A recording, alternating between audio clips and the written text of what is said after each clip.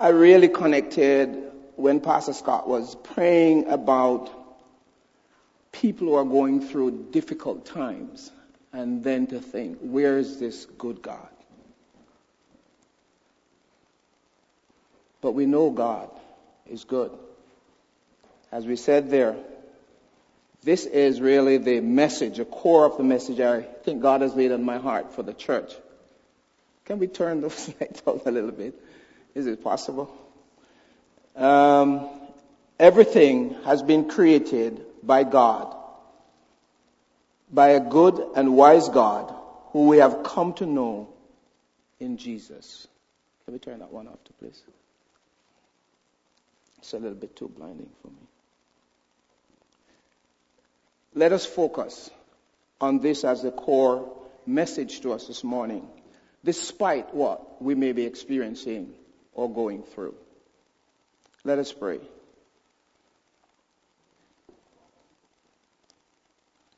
Lord, we sense your presence here this morning. We know, God, that you are a good God. Despite what we are going through, or some of us going through, whether it be financial difficulties, sickness, pain, misunderstanding, confusion. God, it is so difficult when we find ourselves in this position to proclaim from our mouth and deep from within our hearts that you are a good God. But Lord, today, we will defy our feelings and our emotions and declare that you are a good God. When we just look at your creation, O God, it is enough for us to know that you are a good God. But today we pray for those of us especially who are going through difficult times, that in your mercy and your compassion and your love and your goodness, O God, that you may sustain us, reinforce our faith and trust in you, that you will take us through the valleys, through the tough times, and that we will once again, Lord, give you praise and glory. So I was just thinking, did we read the scriptures? I can't remember. Oh, we didn't. Genesis 12, 1 to 12. Somehow I thought someone was going to read that scripture, but nobody did. Just to give us a bearing. Genesis 1, 1 to 12. I want us to look at this scripture. I'm not going to read it all the way through. Most of us are familiar with it. And in the interest of time, I'm just going to point out a few things.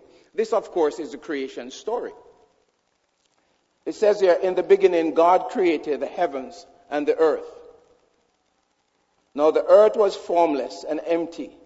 Darkness was over the surface of the deep, and the Spirit of God hovers over the waters. And then it went on to explain the creation over about 6 days. But all along, for example, in verse 3, it said that God saw that the light was good. Then down in verse 9, it said that, and God said, let the water under the sky be gathered to one place, and let the dry ground appear. And it was so. God called the dry ground land, and the gathered waters he called the sea.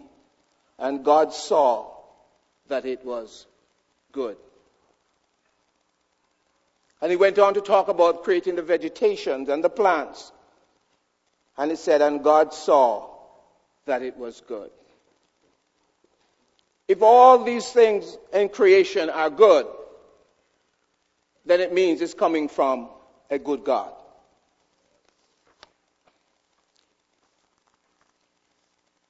This morning we'll be talking about creator. I like the term creator of heaven and earth rather than maker of heaven and earth.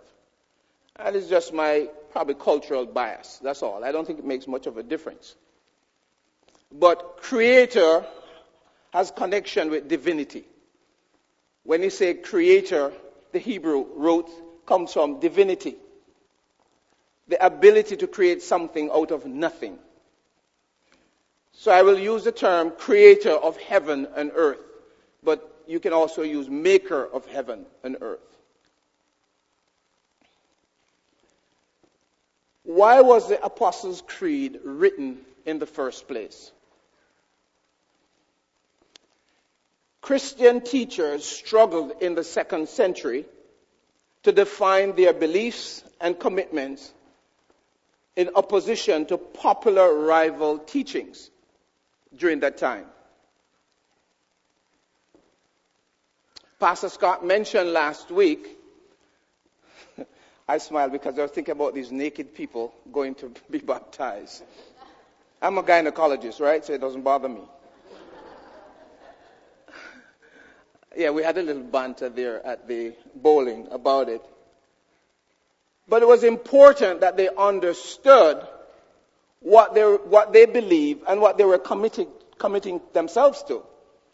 And in the midst of these rival teaching, it was very difficult for the Christians to get their message out.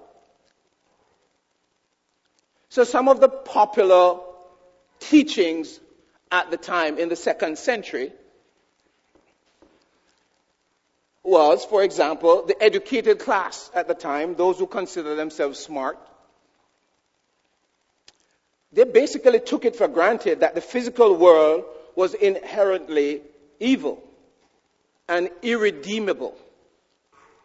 They wanted to escape from the world of the flesh and experience spiritual enlightenment. How do you do that? How can you escape this world to experience spiritual enlightenment? You guys probably, I don't know, some of you guys are probably young. In the 60s and so on, people used to go to like India, right, the Far East. And what they do for enlightenment: smoke weed, take drugs, LSD, right? And all sort of crazy stuff to find God. We know that that doesn't work. I get very worried when young people come to me and say, I'm trying to find myself and I'm going to get some enlightenment. It concerns me. Because then you have to dig a little deeper to find out what they mean and what they're thinking of. So here are these educated people, and most times it's the educated people who like to talk these things, right? Who think they're educated. They were trying to escape this world to experience enlightenment. They thought the world, the material things, the flesh, was just evil and sinful. Then you have Marcion, a very charismatic teacher of the time. He claimed that the material world or universe was created by a wicked and incompetent God. Can you imagine? His followers renounce any form of natural bond. They renounce sex, they renounce marriage, they renounce childbearing. And they only tend to value spiritual bonds. Just think about that. I just thought God said, be fruitful and multiply. That's what crossed my mind. Then you have the Gnostics of the time. They claim that the physical world was created by an inferior deity, and salvation comes through escaping the material world by esoteric wisdom.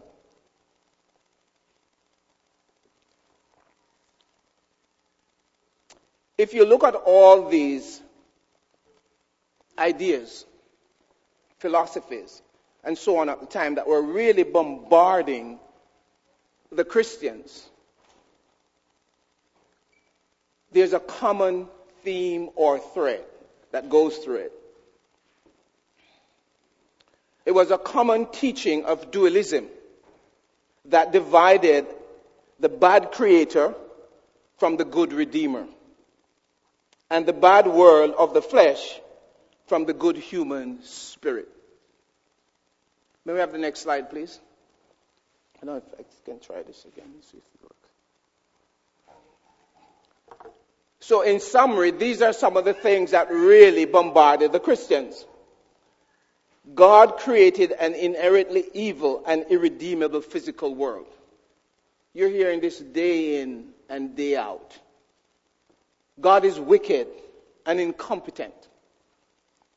God is an inferior deity, and salvation comes through wisdom. So when you're in a culture like that, then you need to make a stance in terms of your belief. And it's within this sort of framework and context and culture that Christians decided, listen, we need to really put on paper or whatever it was they wrote on then, our core belief. And out of this, they developed the Apostles' Creed.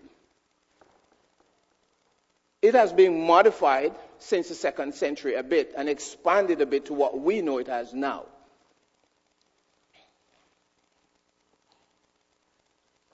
So the Christian had to push back, as it were, against the culture. So they took what we considered, and a favorite word of Pastor Scott, a countercultural stance. They decided we are going to push back at this because we believe in a good, almighty God. He's not inferior. And all that I've just said came from the book, The Apostles' Creed by Ben Myers. And the first line of that Apostles' Creed, may we go to the next slide, please.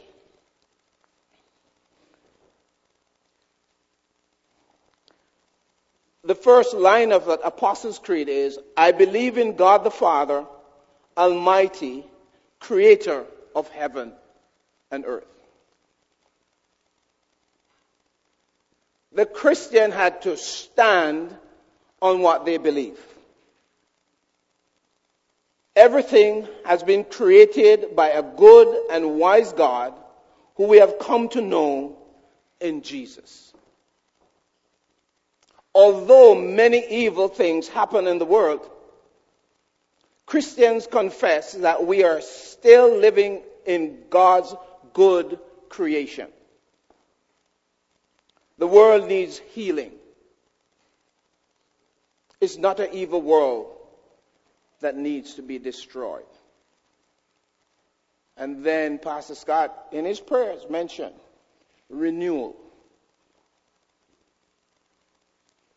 God will redeem the heavens and the earth.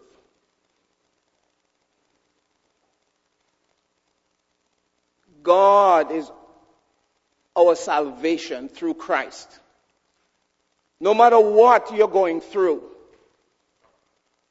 stand on the word of God. Stand on the promises of God. Trust God. Yes, it is difficult. Yes, it is tough.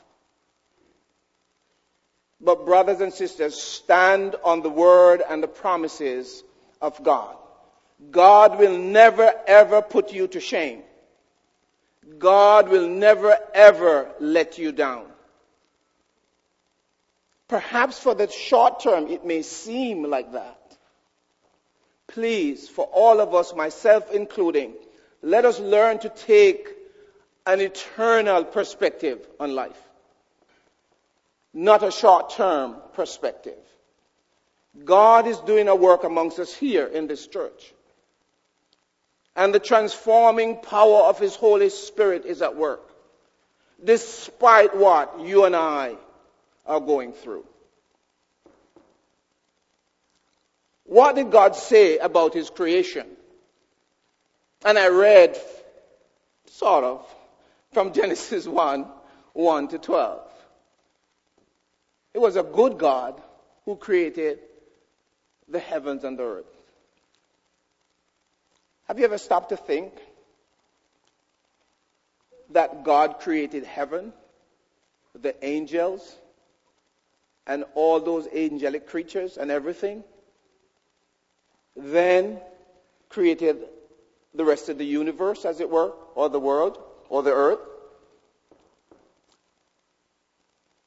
It's just so hard to comprehend. But yes, he did. Sometimes we tend to think that somehow heaven wasn't created by God, but it was created by God.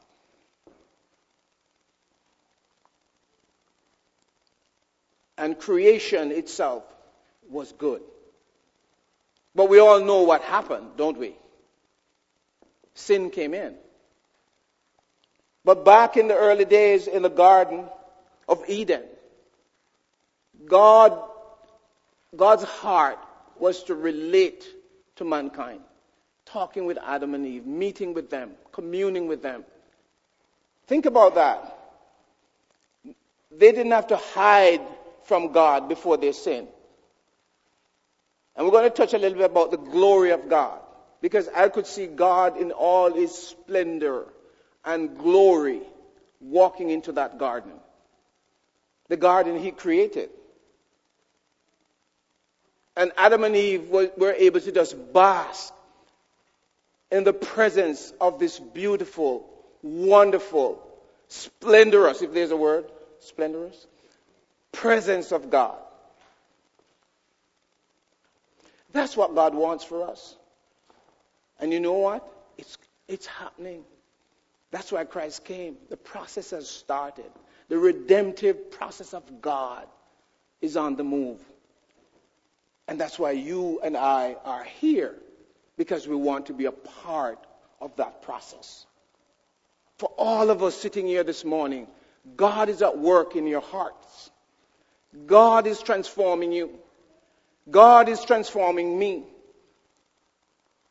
making me more and more into the image of his Son, Jesus Christ.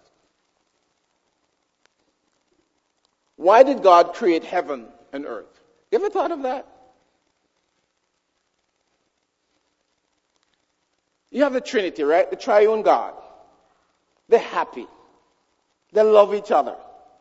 Totally united as one. Basking in their glory. Why do you create heaven and earth? Create human beings. And then give us a free will. That's a messed up thing. You ever thought about that? If I create such a wonderful world, have such a wonderful time, I'm going to control everything that I create. You're going to dance like a puppet. When I say jump, you jump. When I say run, you run. When I say sit, you sit. Because I am God. Think about it. But God didn't do that. God said, I'm going to create these people and give them free will. Do whatever. And Eve just go, eat the apple. And then blame Satan and then blame God. Then Adam turned around and said, well, it's the woman you gave me. No, Pastor, I may be wrong theologically, especially for a sort of young seminary student. But I didn't get the sense that they repented. I stopped and I said, suppose Adam and Eve were like Moses or David. You know, they just stop and say, God, I'm so sorry. Forgive me. Cleanse me of all my sins. What would have happened? Anyway, think about that. Because that's not the case. But God has given us a free will. And we use that free will to mess things up, and then we blame God. That's what we're doing, you know. What a messed up world. What's happened to these people?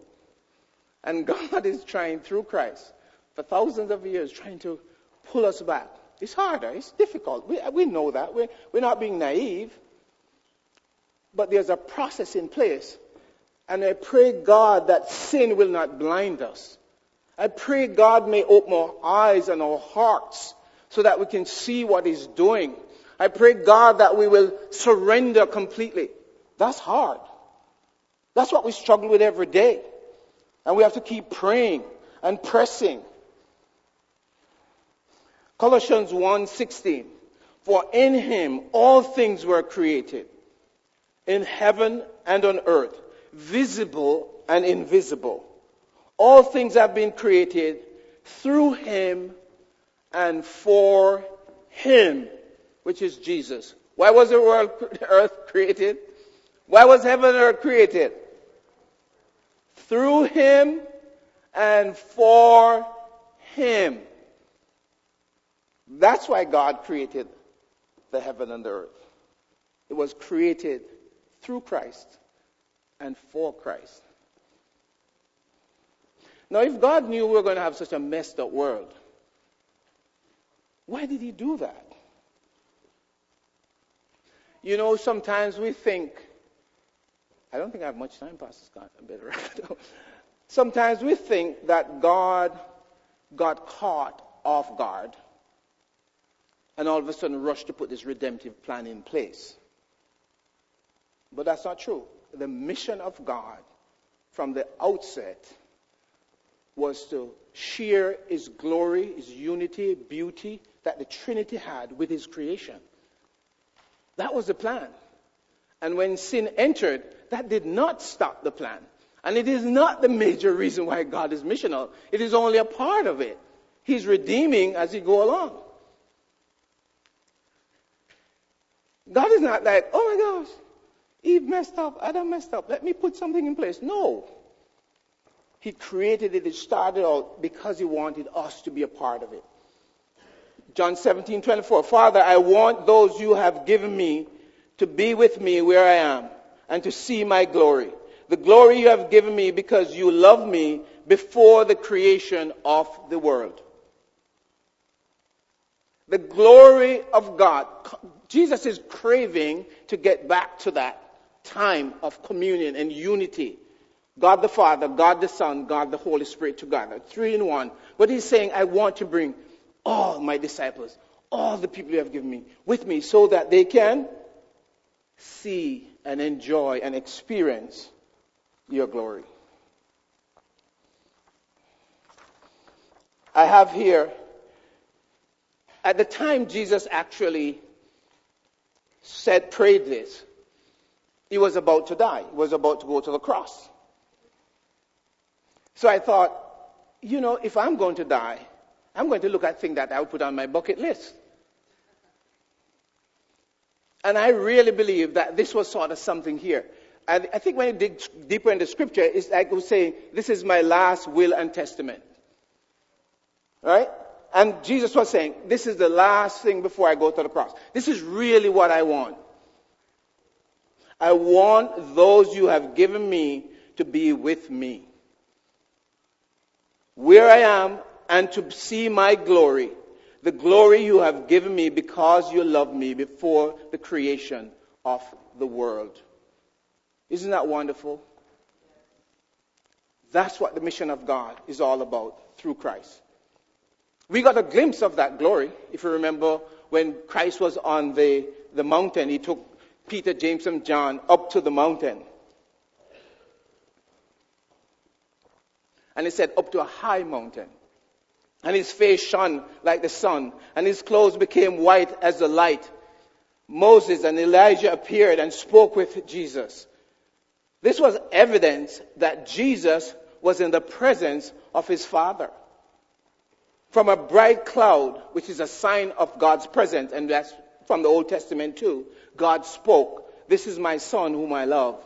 With him I'm well pleased. Listen to him." What is this glory? Next slide, please.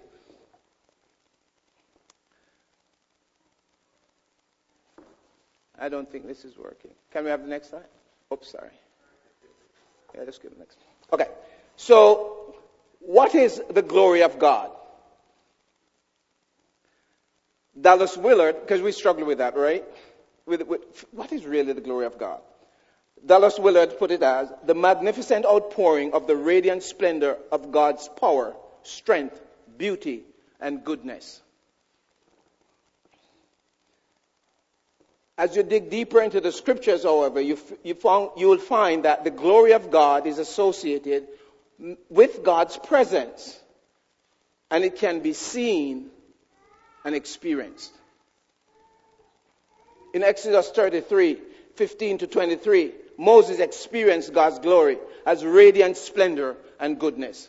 So Moses was saying, I'm not going up, Lord, if you're not with me. I need your presence with me. And God, after, bantering with, you can imagine, he was scared like nothing when God showed him a little bit by the burning bush. No, he has grown in God. And he was now saying to God, I need your presence. I'm not going up without your presence. So God said, okay, I'll show you. I'll be with you. I'll send my presence with you. And the most strange question came out of Moses' mouth, as far as I was concerned. Show me your glory. Who would have thought of that? And why did he say that? Because he wanted some form of confirmation of God's presence. He said, I need something tangible. Show me your glory. And what God said, okay, I will cause all my goodness to pass in front of you. Oh, that's not what you asked for. What is this saying to us? God equates his goodness with his glory. And when you see God's glory, you're actually seeing his goodness. And we know that it shines because Moses' face lit up, the splendor of his face. He had to cover his face after speaking with God and to deal with the people. We saw that before with Christ on the Mount of Transfiguration. So it is visible. But it was, when you think about it, and we're talking about the Apostles' Creed, and how they thought that God was an inferior God, that everything was evil, and God was incompetent. And here God, when he said, show me your glory, God was saying, I will cause my goodness to pass in front of you. And God went on to proclaim his name and his character of mercy and compassion, all tied up in his glory. Moses' face became radiant from being in the presence of God. God's glory is confirmation of his presence and goodness. In the wilderness, it went as a pillar of fire by night and a cloud by day, resting over the tabernacle, a sign of God's presence. That's what we're talking about. And the disciples got a glimpse of it on the Mount Transfiguration. So when we look at everything together, we know that God is a good God. And he wants us to be with him so that we can share in his glory, in his goodness, in his mercy, in his compassion. That's what he said when he said, show me your glory. Holy, holy, holy, Lord God Almighty. The whole earth is full of your holiness. No. It's full of your glory. So glory also signifies the holiness of God. It's holiness, it's goodness, holiness, purity. You're talking about a wicked and incompetent God. These are counter to all that was being taught in the time that the creed was developed. And it was all in the scriptures. It's like God knew that these are the things that people would push against him with their free will. And he's given us in his word exactly how to push back against these. Thank God, finally, the time is going to come when God's glory at Christ's second coming will be quite evident in the new heaven and the new earth. John saw the holy city, Jerusalem, coming down out of heaven from God. It shone with the glory of God, and its brilliance was like that of the very precious jewel, like jasper, clear as crystal. The city does not need the sun or the moon to shine on it, for the glory of God gives it light, and the Lamb, Jesus, is the lamp. The glory and honor of nations will be brought into it. That's what we're talking about. That's what this process is all about. The redemptive process of Christ dying on the cross, reconciling us with God so that we can all be united. And he said it. You go back and read John 17. He's praying that as Christians we will be one. One in him, and then God in Christ in us. That's what we're doing for. And full manifestation of this in Revelation. So in summary, in terms of the glory of God, Jesus wants us to be with him forever and to see and experience his glory. God the Father wants to live with us in a new heaven and earth full of his glory. Finally, Satan and his angels and everything that is evil will be destroyed. God will reverse the curse he pronounced. Next slide, please. So I'll conclude by saying everything has been created by a good and wise God who we have come to know in Jesus. Thank you.